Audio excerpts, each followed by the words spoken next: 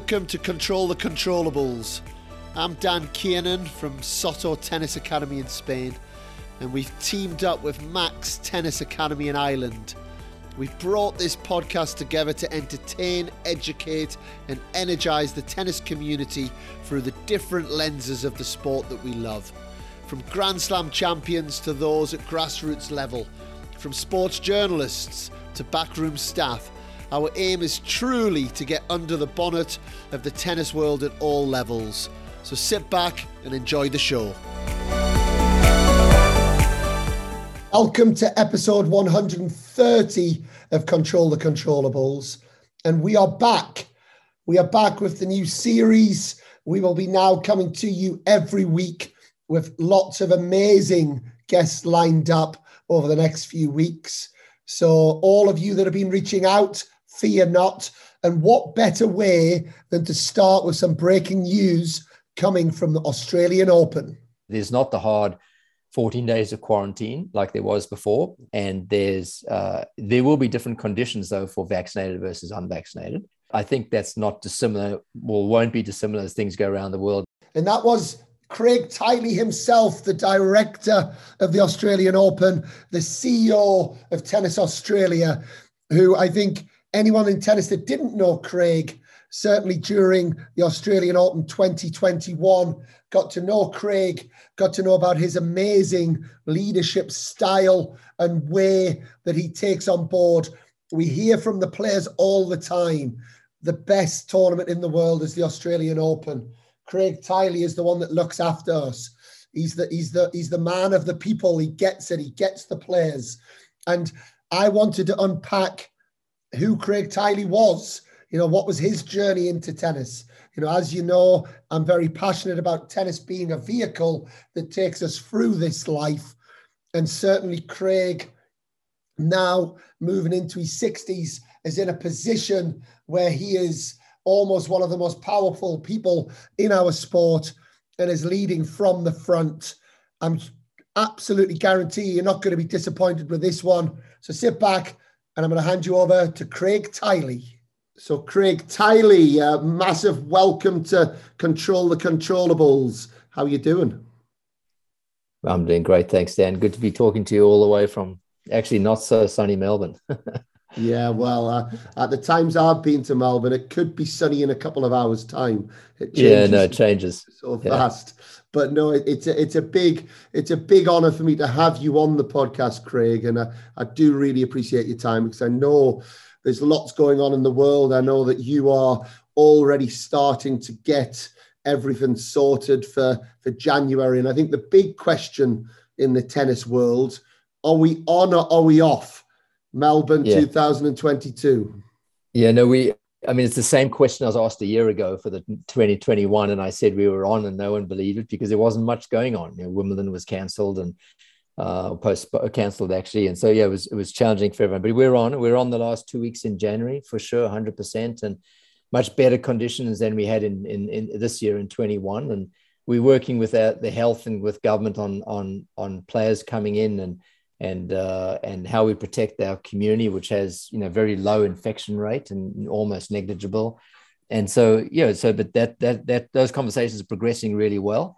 We'll have lead-in events for a couple of weeks before the Australian Open. And the question is in what cities we're going to have those. And then, of course, the Australian Open in Melbourne the last 2 weeks in January. So 100% it's on, and there's nothing that's indicating that won't take place. You must be mad after what you went through in 2021.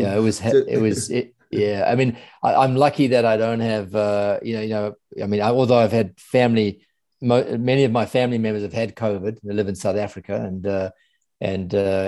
we've had some challenges with it. But from living here in Australia, putting the event on in an environment, we were the first event with crowds, and bringing in international competitors and athletes and being able to do it. And we actually did it with not one positive case during the 2 weeks of the Australian Open, or one positive case following it, or the result of any community transmission. So that was an achievement, but it's different now. The Delta strain's a different beast. And now we've got to do it again in 22. I thought this year would be the last time we had to do it. I thought we would be on top of this bloody thing, but but I think it's going to be a few years, maybe even longer.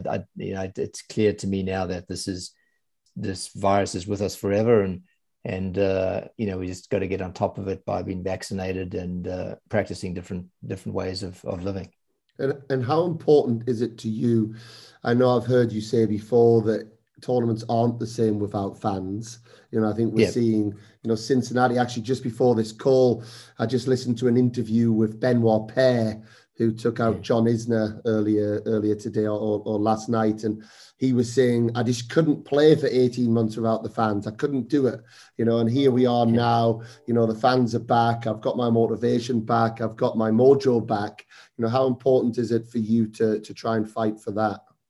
Oh, I think it's important for a couple of reasons. One, for revenue, because you got to make these businesses, and what people are forgetting is that none of these events are making any money. The cost of putting these events, the cost of the biosecurity measures, we haven't put out publicly every year our books because it's a requirement in Australia, but we have a multi-million-dollar loss from this year, which we can fund through the cash reserve we have, but now the cash reserve's exhausted. So you've got to go into another year of starting back at zero, but it's a very difficult business proposition. But having fans helps the revenue for one, but also it makes it adds to the whole event and the experience of the players. So we had fans this year, which was great, even though they were compromised, and although we had 5 days of no fans because we had a lockdown in the middle of the event. But we will have fans in January, which will be great. And, it's good to see other events during the course of the year have fans. But of course, it all depends on what the local requirements are as it relates to the virus. And in our case, they don't want community spread of it, so they're much more strict. And in other cities around the world, they're okay with having more community spread. And I want to do a full circle back. We'll get back to Australia, your roles. I know it's not just Australian Open, also the CEO of Tennis Australia. But I think everyone thinks of Craig Tiley. They think of you as the director of the Australian Open. But I think, as is traditional with our podcast, it's nice for people to see the journeys, how it started and then how you ended up there. And I know you've played a lot of different roles and important roles over the time in the sport. So where did your tennis journey start? I guess back in South Africa. Yes, yeah, it did. I mean, it's a good reminder that if you're lucky enough and you land on something that you become passionate about, then it doesn't really become work. It just becomes a journey. And I can look back. I hope I've still got more time in front, just as much I've had behind. But I look back at the journey that I've been on. I wouldn't change it for anything. It's been fantastic. I always had a goal as a young kid to live at different places around the world. I love being around people, to experience different things. And I wanted to be a tennis player. I started late. I only started playing when I was 13 years old. And I had a couple of fantastic coaches that taught me how to love the game. And I wasn't good enough to be the type of player that I wanted to be. But I was also fortunate. I realized that after traveling around and playing futures and that, I realized that I'm probably going to be a really good futures player for 20 years. Not going to make any money, not go anywhere. But that wasn't even to be the case. But then I realized that, I love this game, and I actually love helping others even while I was playing. So I then fell into coaching, and thank goodness, because coaching any sport, but coaching tennis gives you life skills that you can transfer to anything else. And I think I was lucky. I started learning those as young. So when I was in high school, I was even running coaching programs and running a coaching business. But I thought I was doing it to be a tennis player, but I think I was doing it to have a career in tennis at the time. Yeah. But that's the thing. I think, sometimes people can look at tennis and only see the greats who are winning these big events as the success. But that's what I've loved about doing this podcast is getting people like yourself on, Craig, getting so many different lenses of the sport and so many different ways that people have gone on to have success through tennis being that vehicle, and I think it's often not spoken about as much in our sport, because everyone's after this holy grail of, being in the top 100 in the world, and just, I suppose, to jump into your position as CEO of Tennis Australia, how do you attack that from a philosophical point of view, looking at the whole sport rather than just being measured on that kind of top end?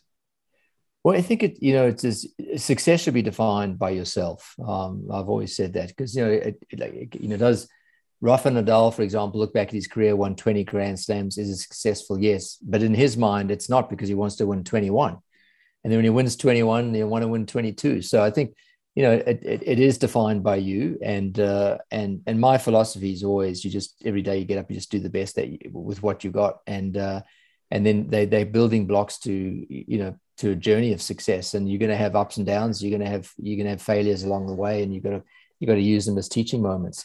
And I think I was lucky. I got early into the passion. I built an early passion for it, and it has matched with I enjoy helping others in different things, and it has matched with that, and it's matched with my ambition to be as good as I can possibly be. And then and that's where. And I really loved coaching. I mean, I remember when I moved to the US, I moved there to coach and to get a degree. And I thought maybe at the time it was to escape going back to South Africa, because I had to do 2 years of military service, and I didn't want to go back and do military camps. So I thought I'll go and maybe that was the reason too. But a lot of things work out. But this was one where I've immediately realized that was going to be a career.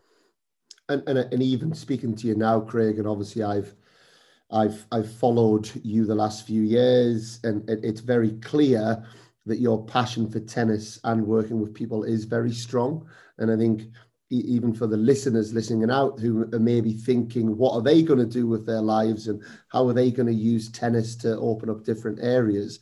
If you're able to get that passion and able to have that strong purpose, you will ultimately, which is the ultimate success, have a better chance of having your health and your happiness. And again, that would be something in the tennis world, and I'm sure you've seen a lot of it. I've certainly seen a lot of it. People chasing these dreams can sometimes mean they lose a bit of their health, whether that's mental health or physical health, and also their happiness, because they may be doing it for the wrong reasons. Yeah, I think it's a great point, Dan. I think I always tell people, if you're not enjoying what you're doing, change it. Because you have your control of your own destiny. So just change it. And there's nothing wrong with changing it. And in coaching, and I even use that today, I always tell people the pain of change is greater than the pain of losing. And most people would rather lose than change. So you've got to be the one that really wants to change. And I think that, for an athlete that you're trying to teach to hit a forehand a different way because they're going to have more success with it, they've got to go through a journey of change. And you actually never arrive in our sport. You're always in transition to a better place. And the more people realize, a coach, a player, an administrator, it is, you don't arrive. You're always constantly finding ways to improve. And if you have that attitude that you are finding ways to improve and you learn from others, I don't know everything. No one knows everything, but you grab what you can from others, and you put it into your own map, and you make it work. So there's no question that if someone's not enjoying what they're doing, get out, because it's not worth it. But the great thing about coaching tennis and running tennis programs is you can have such a spectrum of skills and opportunity. You can be a manager of people, you can be a identifier of talent, you can be someone that works on the court, and you may be someone likes to feed balls versus someone likes to play more, and you can adjust your coaching style to that. And you can do that on different surfaces. You can be a confidant, a psychologist to people that you work with. And so and then you can be a business manager, a business owner, and you can apply those skills of how you make a business work into anything. And so I think if you're doing that in tennis, you try and get as many different experiences in the game as you can. And then you'll have a successful pathway. You always find it. If you're looking for it and you're learning every day, you'll always find it. Good advice, really good advice. And I hope everyone listens taking that on board. And to move you a little bit more into your coaching, Craig, I guess there's a couple of things that I'd like to jump on. One, because I know you personally from this, so we'll get to the US college in a bit. I've got a bone to pick with you, with some of your fans, the way that they spoke to me all of those years ago. But also South Africa Davis Cup. I believe you were the captain back in 2000. Yeah. And how was that experience to be for your home nation? Well, I was a new kid on the block. I hadn't played Davis Cup for South Africa, and I knew some of the players, didn't know them all, and I was selected by the federation to do it. So I had to very quickly build a relationship with the players at the time. And when you have players and their support staff, they become a very tight-knit group. quickly. So my objective was to do what I know to do well. I could organize things well. I felt I could make a difference on with people, particularly with where they were mentally with their performance on court. I felt I could help with preparation. I felt I could bring a group of people together to get a performance going. Spending some time with Wayne Ferreira and Fozzie. Kieran Foster was working with Wayne at the time and bringing him onto the team and having his expertise contribute to the success of the team. And we had a pretty good run. We were a good team, and I thoroughly enjoyed those 3 years. I think we played Henman Rosetsky in Birmingham, and I think that was I don't know, it was the quarters, round of 16. But anyway, I think one was four and one was 6 in the world at the time, and so it was a really good team. And Neil Broad was playing doubles then as well, and they were a great team. And we had an injury, a top player in Wayne Ferreira, and who's great, and also a really good person, very close friend. And we went out and we had a good time. We lost 4-1. We weren't supposed to come anywhere near it, but we had a good time. And I can tell you one thing is the party afterwards wasn't attended by Tim Henman and Greg Rosetsky, but it was by all the South African team. And that was one of our top parties we ever had. So we came away thinking we were winners. We made the most of it, So you make the best of what you got. And I enjoyed the Davis Cup. I enjoyed the team element of it. If you're a coach and you're in tennis, do something in a team environment. It's so much fun in a team environment. And so I love that. And everyone on those teams those teams today are friends of mine, and some of them are my best friends. So you can never replace that experience. It was fantastic. It's I've been fortunate enough over the last 2 or 3 years. I've helped out the Irish Davis Cup team a couple of times as a coach, and just that you can't beat that team environment. And obviously it's awesome. Got our US college connection, but I think even more so the Davis Cup, what hit me was that this is your nation. This is you're representing a whole country, and I think for some of those players to and coaches to get that opportunity is just incredible. And you were, if I'm right, and correct me if I'm wrong, which probably at the time didn't feel like a big thing, but on reflection, I believe you were the first captain to choose a black tennis player for South Africa back in 2001 with Jeff Coetzee. Is that correct? Yeah, that's correct. We were, and I've always believed in, I've always believed in absolutely across the board equality of everything, social equality, and I've always had that vein. Wayne Ferreira was also a massive advocate, and so having your best player was top 10 in the world. But these players deserve the opportunity. I mean, I grew up in a country where there was discrimination based on race, but I was fortunate that I had parents and a father, particularly, that taught us to live a different life, and to be activists against that. So I think it was. I'm very happy for Jeff, at the time, Jason Stoltenberg, and we had. It was fantastic. In fact, when I was in the US at the time, I was living in the US while I was Davis Cup captain. We had it was Jeff and Jason, Lucinda Gibbs, and Giselle Swart, which were the top. They were the top players from South Africa that hadn't been given opportunities earlier on, and I brought them out to the US, and they lived in the US and trained with us, and we funded their opportunity. And so it was great when Jeff was selected for the team later on, and he went on, had a great career. Now he's a great coach. He's got the best doubles team in the world. He's doing fantastically well. It seems there's something in the air or in the water in South Africa that seems to build quite tough, resilient people. So again, on the podcast, we've had Wayne on the podcast, who was fantastic. Kieran Vorster, Alistair McCaw came on as well, yourself, and that story, there seems to be similarities in all the stories of almost, maybe dealings with a little bit of difficulties when you were younger, being taught well, strong values from parents. And it's amazing how successful from that era that you South Africans have been. So what's the secret? Yeah,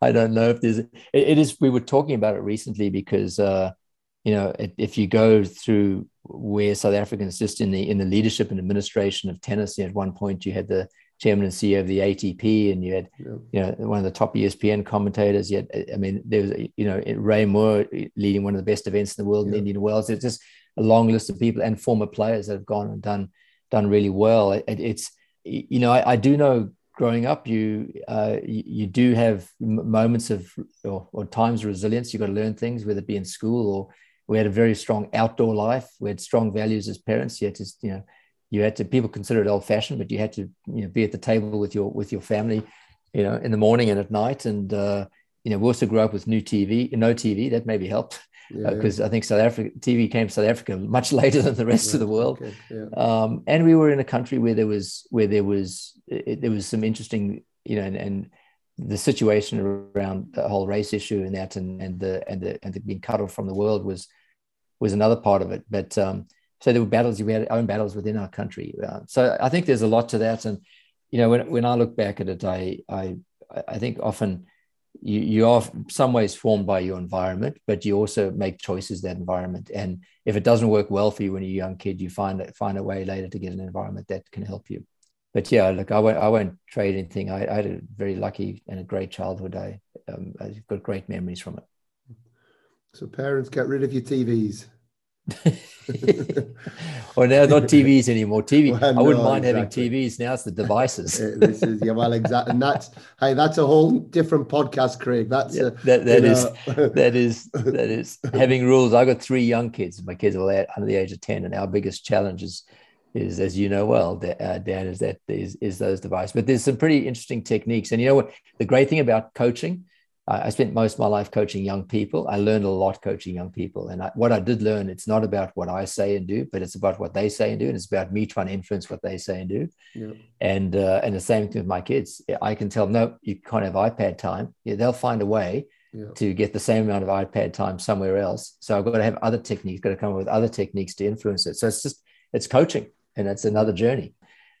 Well, if you find any good ones, Craig, because I've got 3 kids, 12, 10 and 7. If you find any good techniques, just drop me an email. I'll pass it on. Well, I've got a 9-year-old daughter and twin boys that are 7. So right. Oh, wow. Okay. Yeah. So it's a good challenge, but there's definite technique. Look, the easiest thing is they don't come in the house, but they'll still find a way. Yeah, exactly. And I'm gonna lead you into being head coach at University of Illinois, an amazing university that you had great success, in US college. And, I guess my lead in is, I said it off air, one of my fondest memories actually is, as difficult as it was actually my senior year at LSU. And it was kind of my job to lead the team that year. We'd been number 1 in the nation my junior year, my freshman year. And gradually we were getting a little bit worse. And that year was tough for us. And we turned up to you guys, and LSU had just beaten Illinois in the Sugar Bowl, which for those listening, that's one of the big bowl games they play in US college for American football. And all of the banners were up saying sugar is sweet, but revenge is sweeter. And, there was a big thing going on, and we played indoors. And I'll never forget this comment. They were shouting out at me, "Hey, Kieran, you've eaten too many fish and chips, dude." And they were like all of these comments, which I loved all of that. I loved that. I loved that energy. And it really, I guess my reflection is it was a program that the university was proud of. Everyone was into it, and again, I saw that with LSU when we were there, and I think when the teams aren't doing so well, it's hard to get that crowd going and to get it all going. What was your memories, your reflections, your experience like being a head coach at a US college? Well, I think, I approached being a head coach as a business. It was a business, and I was running a business. I was recruiting with a budget. I was running a budget. I was hiring people. I was hiring talent. I was recruiting then talent to come in. And when I started there in 94, the program was 4-21. So it played 20. Wow. It had played 25 matches and lost 21 of them. And I went through a journey of complete change. And I didn't have the job. I had to prove myself because I was given the job on an interim basis because I hadn't been a coach before. For a team. So the athletic director was testing me out. And then after 6 months, I went into his office. I said, "You got to give me the job because I'm going to make it happen." And he agreed to do it. But I'm relentless. I'm pretty persistent with things. I don't give up, and I'm not shy to ask for something. So so we went on a journey, and I said to the athletic director, in 10 years time, we'll win the national title. It'll be all American players. I said, within the next 10 years, we'll win the national title. It'll be all American players, and we'll dominate college tennis. And everyone kind of laughed at me. Said, "You're in Illinois, mate. It's snow country. We have snow 6 months of the year. You can't play most of the time." And I said, no. But I think I was a bit naive when I said that. But it still worked out. 8 years later, we dominated the conference. We won 8 straight Big Ten titles, something like that. I think we won 2 national indoor titles. We won the NCAA title in 2003, it was. So it was less than 10 years. And it was with all American players. And so what happened is what I said would happen. And they've gone on, Brad Dance has gone on and done a good job. The program's remained in the top 10. And I was very proud of what we achieved there. Once we achieved that, I knew I tried really hard to set the next round of goals, and I just really struggled. I wasn't motivated enough to do it. And that's why I looked for another opportunity. And that's how I ended up in Melbourne. But it was, what a great ride that was. All those players are my best friends, and we're close. We still talk often. We cry with each other, and we laugh with each other, and share each other's stories. And we occasionally get on a Zoom call now during this period and to see how things are going with each other. And that's, those are relationships, they're lifelong relationships. So the things I learned is, when you go on your journey, keep your relationships. And it's, I heard it is birth is the beginning, death is the destination, and life is the journey. And if you really have a look at, you've got to make the journey work for you, and you've got to keep the relationships going. Sometimes it's hard because you get to know so many people and you forget, but I'm reminded more and more now to connect. I do have an approach now. Every day I connect with 3 people randomly. Doesn't matter, it can just be a family person, or it could be a friend or someone I didn't know. Today, this doesn't count as one of those connections, but I will just initiate a call with 3 people every single day, and I've tried to keep that discipline going all the way through. It's not easy, but yeah. So I think that journey, achieving that, is great. And we were the first, winter weather or crappy weather school to win a national title, and there weren't many that won national titles, as you know. There was a handful. It was Stanford or Southern Cal, or I think Florida was in there a bit, and Georgia, and UCLA. Outside of that, so it's changed now, and I think I hope we kind of led that change a little bit, and I felt we did it the right way. We did it with hard work, but running it as a business, you came and played in front of a crowd. We used to have 2 people show up for tennis matches, and we used to then, if you remember, we made all the matches we made then in the evening. We had a beer truck outside. We had that's why I got abused. Yeah, that's right. And we just made an event for the students. We had a club, we had a students club, and we made it a party and an event, and we very rarely lost at home. We very rarely lost a dual match at home. You're getting me fired up, thinking of the, US college days, because it was absolutely incredible, the US college days, and something I would fully recommend to anybody that gets the opportunity to experience it. It's the best pathway in the world today still. There's over $2.5 billion spent on college tennis. It's the most invested in tennis opportunity for anyone in the world. So when I came to Australia, the first thing I did is we set up a college program to increase the number of Australians going to college, play college, because everyone wanted to be a pro player. And there's 1% of 1% they're going to make it doing that. But a college pathway, you can't beat it. And now we've got college guys doing great. Johnny Pierce, who's top doubles player in the world, played college tennis. I used to coach Kevin Anderson. He was top 5 in the world. He played college tennis. So it's a great pathway. Yeah, I saw a statistic a few years ago, and how this has changed, I don't know. But on the men's side, if US college was a country that was developing tennis players, they were second on the list behind Spain, I believe, at the time, in terms of players inside the top 250 in the ATP tour. Yeah, easy. I'd see that easy. I think it's probably changed more because now players on the women's side, the men's side, are older generally when they make it. It used to be 18, 19, and now you're mid-20s. So that's all changed. It's a longer journey, but the sports science and people have done a great job, because it's now about maintaining levels of fitness and and preparation and health. So that's why I think your life is longer in tennis. But I always tell people that if you want to be a tennis player, you need more skills than just being a tennis player. So let's work on your communication skills, your learning skills, your engagement skills, your talking skills, because they all going to be things that you need. And if you can, educate yourself on the journey while you're in another is go and pick up something else. Yeah, and just having that perspective, I actually had Neil Skupski and Desiree Kravchuk on last week, who had just won the Wimbledon mixed doubles title. And, what the question I asked them was, it seems to me that anyone that's been through college just seems to have a different outlook and almost a different perspective, when they're on the Pro Tour, whereas those that are going on the Pro Tour in the early ages, 16, 17, they're starting their journeys. They not that everyone does, but there seems to be more chance that they actually come across more mental health challenges, more challenges in general. And I was asking them, did they feel like maybe they had a bit of a different outlook, because of their route through US college, which I think it's an interesting topic. I think you're right. And it's interesting because I with the college pathway per se, like, and now when we look, because now I'm in the business of looking for talent, and we've got some great Australian players that have come through. I mean, Ash Barty's been in our program for 12 years as an example of been taking advantage of the opportunities that the federation puts on, and we support her, and she's fantastic, and one of the greatest players coming out of Australia. But it was Ash's choice to play tennis. It wasn't her father's choice or her mother's choice, and her parents are fantastic too.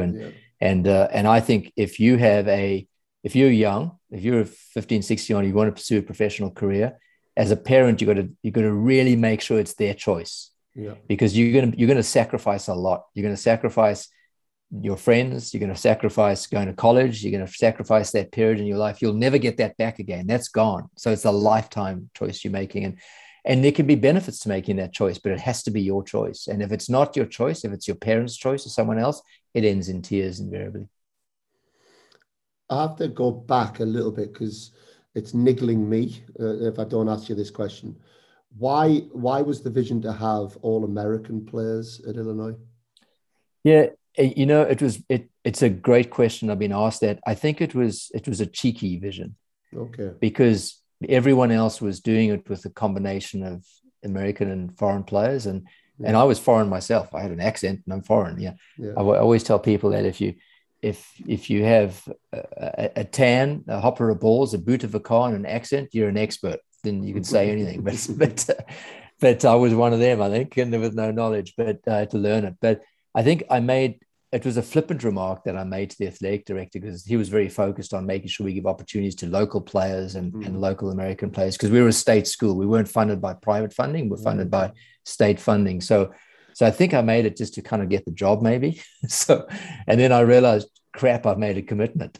But I also, it was much harder to do it that way, because I was well connected internationally. Exactly. I could have brought in, and we had some great, international players. I mean, Kevin Anderson being one, and Oliver Freela from the UK being another, who's a very good friend. And so we had some really good guys that came in, and it's just, I didn't want them, but I just wanted to have the vision of we had local players. We had players from the local town on the team that won the national title. That's kind of unheard of. So it was more my own issue than it was just a philosophical one, to tell you the honest truth. But right, okay. I was quite happy to have international players on the team, but that was a commitment I made.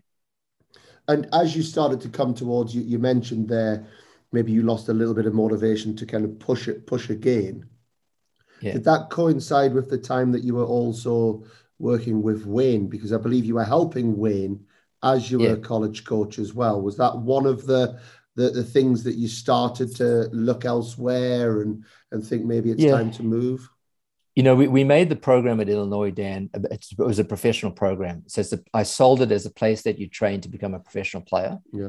And the proof was in the pudding, because at one point, we had 5 of our players were in the top 250 in the world. And, so we had more players out of one college than most countries had.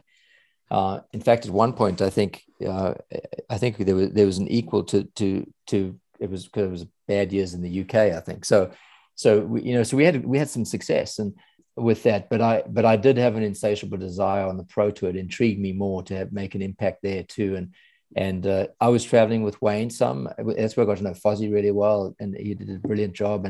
But I was also working with a lot of the Swiss players. In fact, one of my claim to fame, which a lot of people forget, is that the upset of Pete Sampras when I was coaching George Bastel, and so I was working with a lot of the Swiss.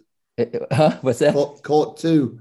Court 2. That was it. Yeah, the death court. The graveyard court. But it was an interesting story because George hadn't played on grass, and I said, I think you've got a game that can do well, particularly because the grass that year had changed at Wimbledon and it was slower. And I said, Roehampton, you just got to have a couple of lucky things go your way, and then you qualify and you get in there and you can go and play someone from the back of the court, and you can do better than you would have done a year ago. And if you remember, that was the year where Leighton Hewitt beat David Nalbandian in the finals. And that was different, the change in the surface. So Xavier Melis made semis that year as well. That's right. Yeah. And so so what happened was I had to persuade him to go come and play. And we trained for 2 weeks before. He hadn't played much. And then he got to the final round of qualies, and then he lost in the final round of qualies in a tough match, and then he became the lucky loser. And all of a sudden, the lucky loser gets into the main draw, wins his first round match, and then plays Sampras in the second round, and a very specific game plan how to play it. And obviously, Pete was also going through some confidence challenges at the time, so it was a good opportunity. And George went on and won that match, and everyone was shocked. Where did this guy come from? Yeah. I quickly learned about handling the British press then, or handling any press, because I hadn't handled much press up to that point. But we were living in a 1-bedroom apartment down the street, and I was cooking the same food every night, spaghetti, and it's all we ate. It was kind of boring, but the press were camped out because now he was the new story, you know. So yeah. It was but it was a fun journey. But I think but that's what, to come to your point with Wayne and others that I worked with on the tour, a lot with the Swiss guys. That's where I got to spend a lot of time with Roger Federer and meet him and became friends with him and his family. And I've been on a long journey with him, and he's a close friend and a beautiful family. I progressed from having more interest, onto pro tennis than I did at college tennis at the time. But I look back, I'm happy I made the move because, again, my comment at the beginning of this podcast around change, you've got to force change yourself. You can't, someone's not going to make it for you. Be the person who proactively makes it. And it was a tough decision because we had brought Kevin Anderson, he'd been with us for a year, and I knew this kid was going to be a great tennis player and I wanted to work with him. Yeah. But I had to make a decision after him being there 2 years. And as is, he didn't finish college, but he got all the way, he's finished now, but he got all the way to the end. But it was him and a few other players too. I didn't want to go back on my commitment, but if I didn't make the change, then I would never have made it. So what did you literally went from college to Australia? So when you originally went to Australia, what position did you go into? So I was recruited to be the director of player development, and it was bizarre. I thought, hey, this would be the best job in the world. The Australians have historically had the best players, and they've got, all the best players come out of Australia. Per capita, they punch above their weight more than anyone. Yeah. So I'm going to go and be the director of performance player development. And I think they recruited me off the back of the success in college. I had worked with quite a few pros that had done well and didn't really know who I was. I wasn't Australian. It's the first time they'd put a non-Australian in that role. But when I arrived, it was a mess. And I realized now why I was brought in. And so I had to make changes early. But again, I was making changes of things that I thought were good. And I've had 3 different roles at Tennis Australia now. And so I would never have been here as long as I did if I hadn't been challenged 3 different times. Because the same thing with any role.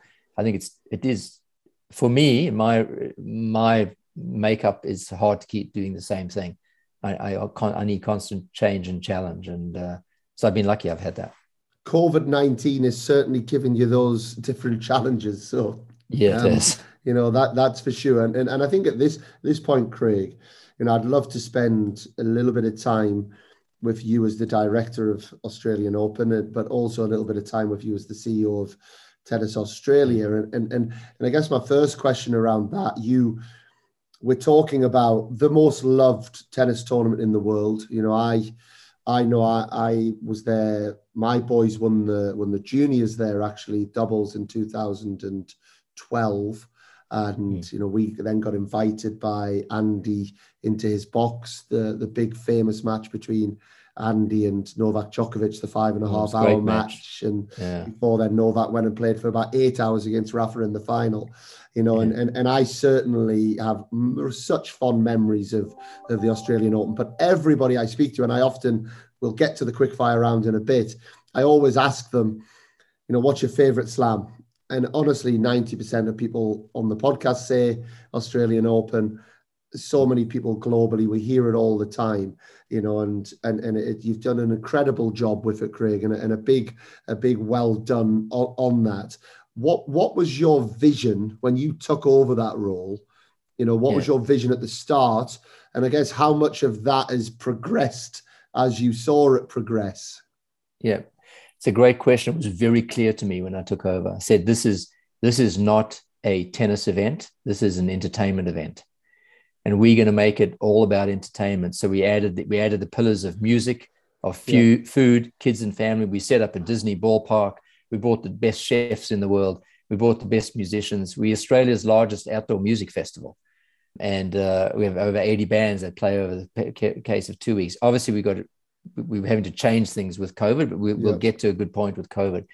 And then we launched an innovation fund, we have a venture capital fund. We have 2 venture capital funds. We have an incubator where we fund. We work close with Andy Murray on some things too, where we fund some startups in sport and entertainment. So we flipped it completely from a sports event to an entertainment event. And so our fans, when they come on, a lot of our fans come not even watch the tennis. They come and have a good time.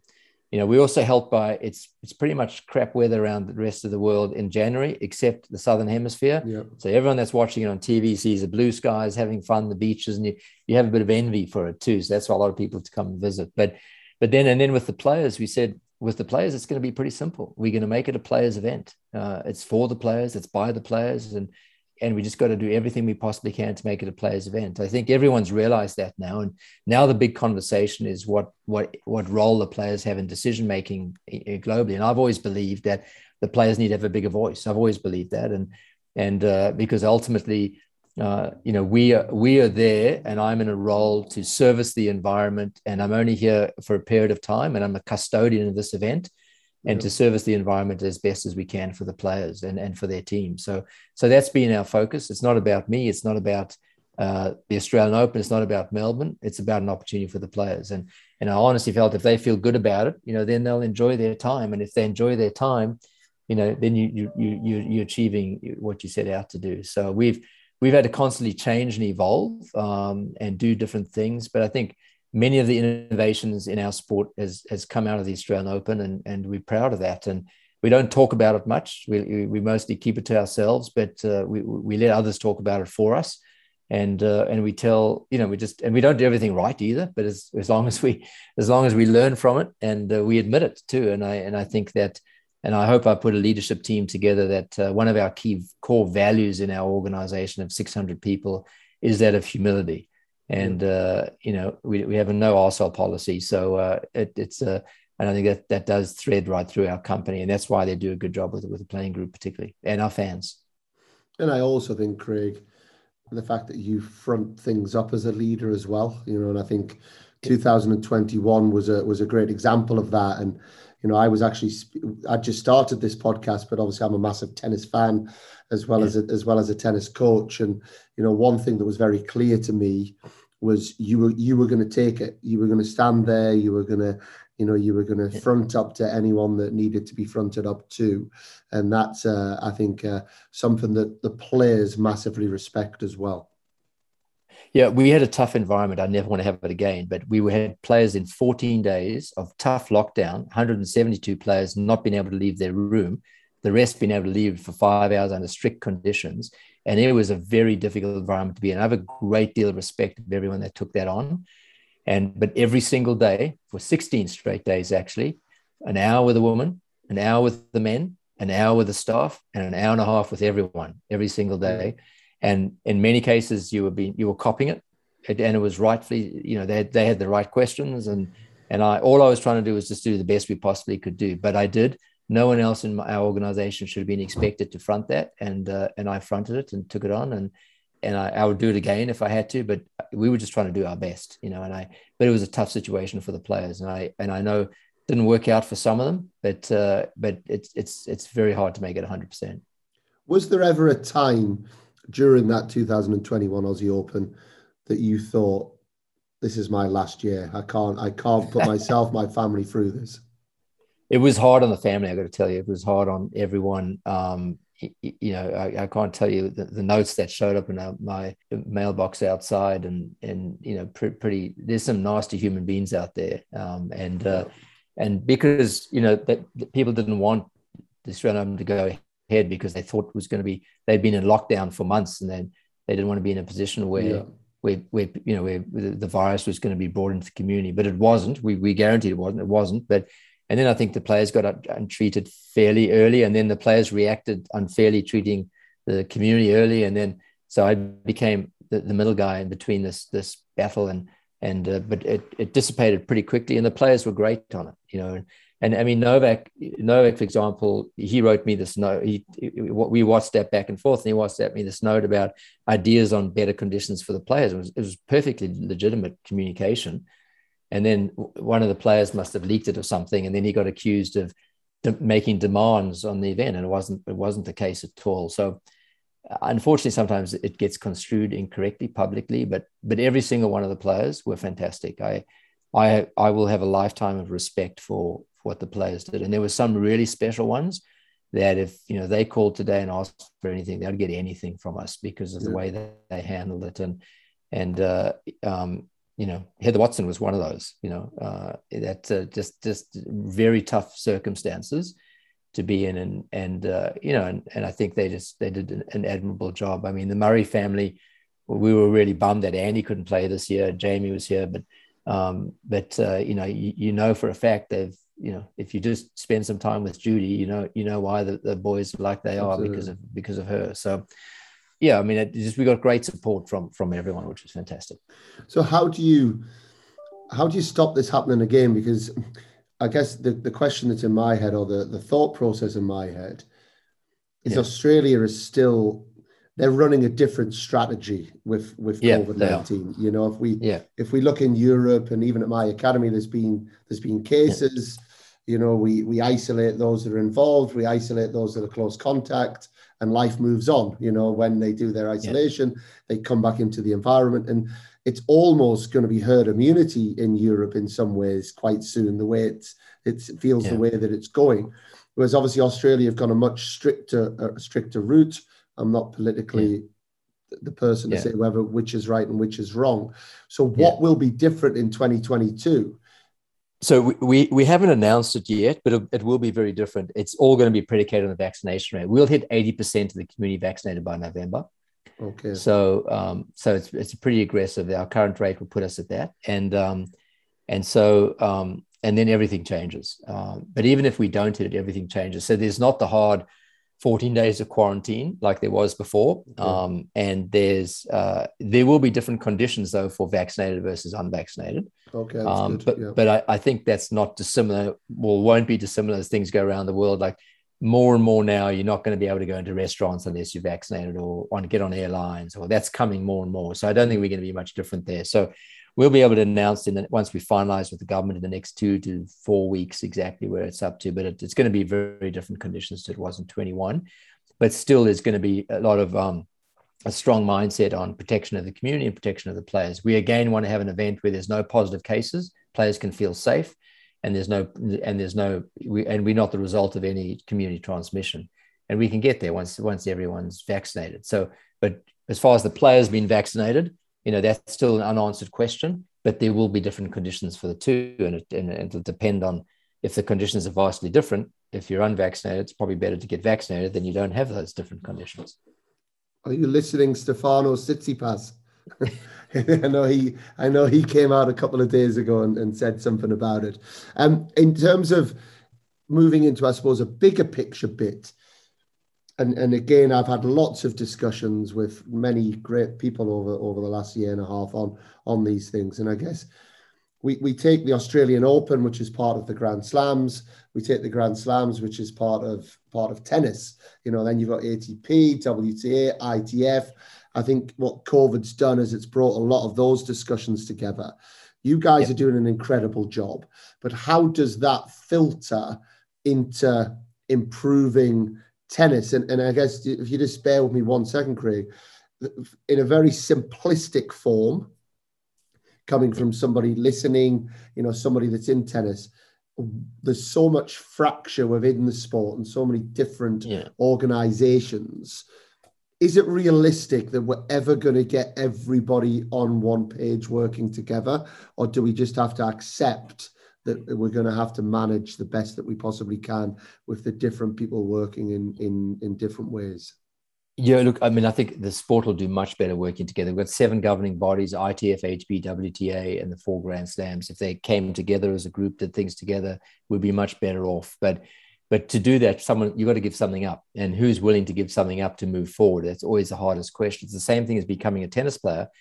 If you want to improve your serve, you've got to give up playing matches while you're going to work on improving your serve. Are you willing to do that? And are you willing to, to make the sacrifices you need to make? So that remains to be resolved.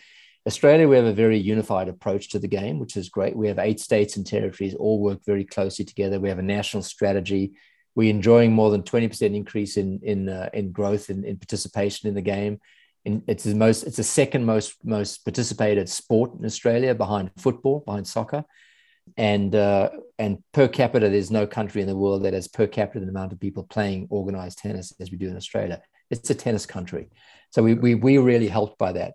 But we use every asset we have. The Australian Open, we use it as a promotional tool for the game in Australia, and so part of the big strategies of the Australian Open is to ensure that every opportunity we have coaches coming in and kids coming in and continue to play throughout the year. We have strategies on keeping people in the program. Our coaches work together in one unified national coaching body, and so we're very lucky. We can do better in some areas because it's not 100% that way, but it's very high percentage to give you enough success that you need to have. Yep. So we're lucky that way. But what are the techniques to that success? Number one, open, transparent communication. I lead the organization. The other day we had a call, and I've had a really rough few weeks for a number of reasons, and I just told the whole organization I've had a tough time. I admitted that things are I'm having a difficult time. I haven't been able to respond as quickly as I want to, and the intensity has been unbelievable. And I need to take a bit of I need to step back a bit and reflect a bit and take a bit of a time out for a day or so. And I was fine admitting that to the company, and because no one's, everyone can have resilience, but there's no superhuman, So I think you got to have, number one, open and transparent communication. Number two, you got to have a plan, and in that plan, everyone's got to have contributed to the plans to have some skin in the game. And number three, you got to keep it simple. And those are 3 things in delivering the growth of the game: is open, transparent communication, have a plan that everyone has some skin in the game on, and keep it simple, that you have the elevated conversation. What are you trying to achieve? And then with those is you really can't go wrong. And when you have a problem, then the problem doesn't manifest itself and sit over there. You start to deal with it. And then you don't use the media as a platform to espouse your issues. You go and talk to the person directly or try and solve it together, because it is always about resolution. So I think if you have that attitude, from a leader, you've got to have that attitude, then that's got to filter to everyone else. In the next few minutes, I'm having a conversation with the CEO of the ECB, the cricket board, because they wanting to come to Australia, and I'm giving them some advice on how we can make it better for them when the English cricket team comes to Australia. We help in cricket.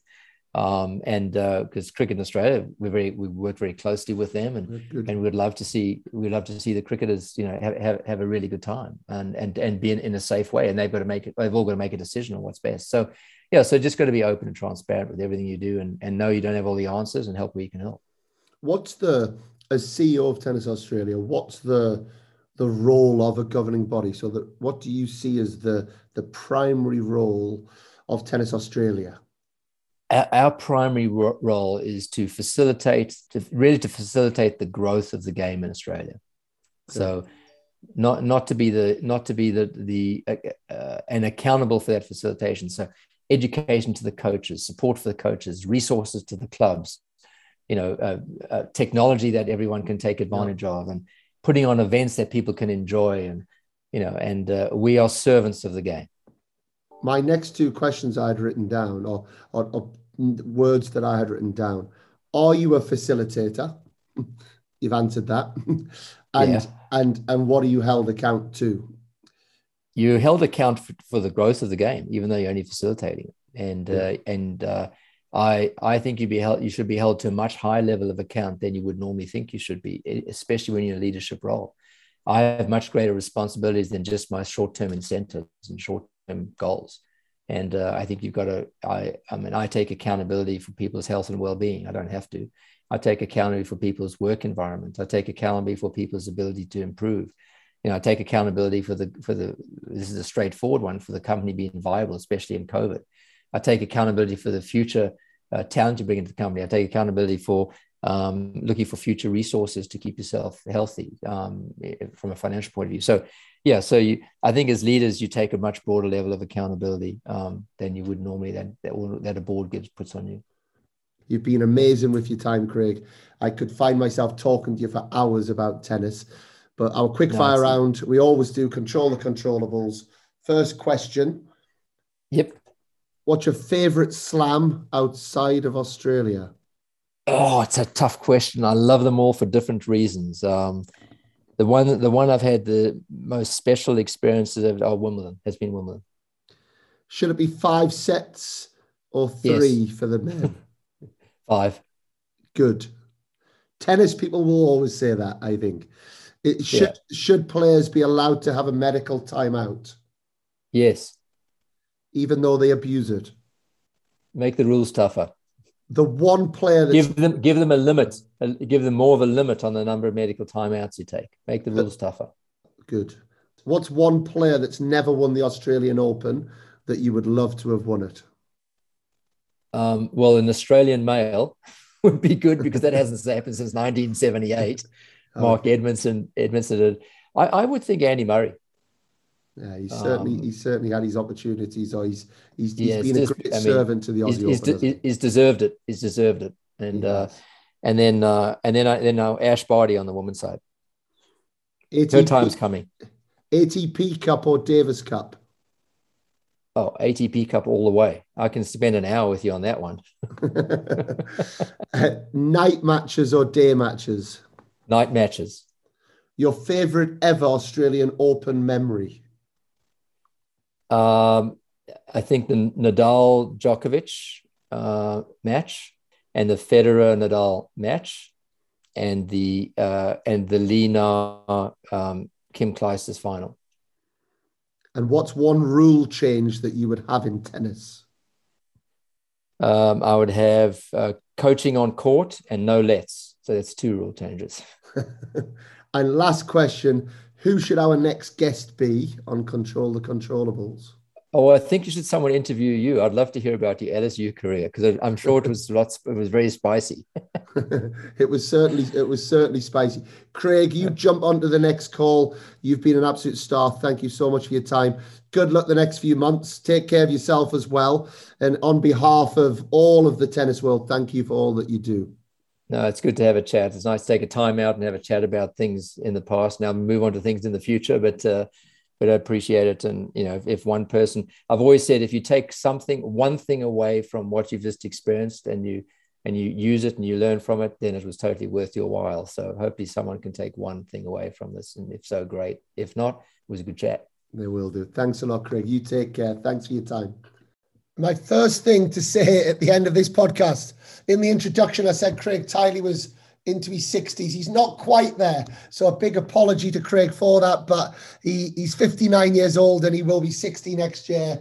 And what a great guy. I took so much from that. I was excited to speak to Craig. I really was when I got the opportunity. There were so many things that I would love to have gone into, but as you can imagine, with someone as busy as Craig, especially at this time as they're dealing with the Australian government and trying to set the right conditions for Australian Open 2022 to go ahead in a safe manner, but also in a manner that the players are happy with. To get an hour of his time was quite brilliant, and I'm so appreciative of Craig for doing that. he did give us some breaking news, in terms of one, Australian Open is on, which is fantastic. But two, the fact that the conditions will be different for those that are vaccinated and those that aren't. And any tennis players listening, I think, are going to have their eyes open to that, because, look, I'm not on this show to get into anything political around being vaccinated or not vaccinated. But ultimately, I think Craig is putting the marker down for where the tennis world's going to go with this. And if tennis players aren't going to go with the trend of being vaccinated, they could find themselves with some big challenges on the tour moving forward. That I took from it. But the big thing that I took from that hour's chat with Craig was just, it was very clear to see what an amazing leader he was. Someone who almost thrives under difficult situations. I love that he went into the University of Illinois and said, I'm going to win the national championship with all American players. And the fact that he could be as bold to say such a thing, but also he's a man that then sticks to his word. And as these tennis players, tennis coaches always talk about, Craig is that person. He's that person who's very happy to be at the helm, taking things on the chin. He's there to listen. He's there not always with the good news, but he's transparent in how he passes that on. And I think in terms of leadership skills, there's so many learnings from that. And I really wouldn't be surprised if we see Craig Tiley in a global position within our sport over the next few years. I think he's got all the credentials. I think he's got an amazing way with people. And like I say, the leadership from the front comes through loud and clear. So I hope you enjoyed our first show back after a few weeks off. Next week, we have Facu Lagunes, who is the coach of Cameron Norrie. We then have lots more guests lined up for you. It's great to be back. I've missed this the last few weeks. I'm excited for what the future of Control the Controllables is. I thank you all for your continued support. It's time to start liking, reviewing, sharing. Let's get Control the Controllables shouted from the rooftop. But until next time, I'm Dan Kiernan, and we are Control the Controllables.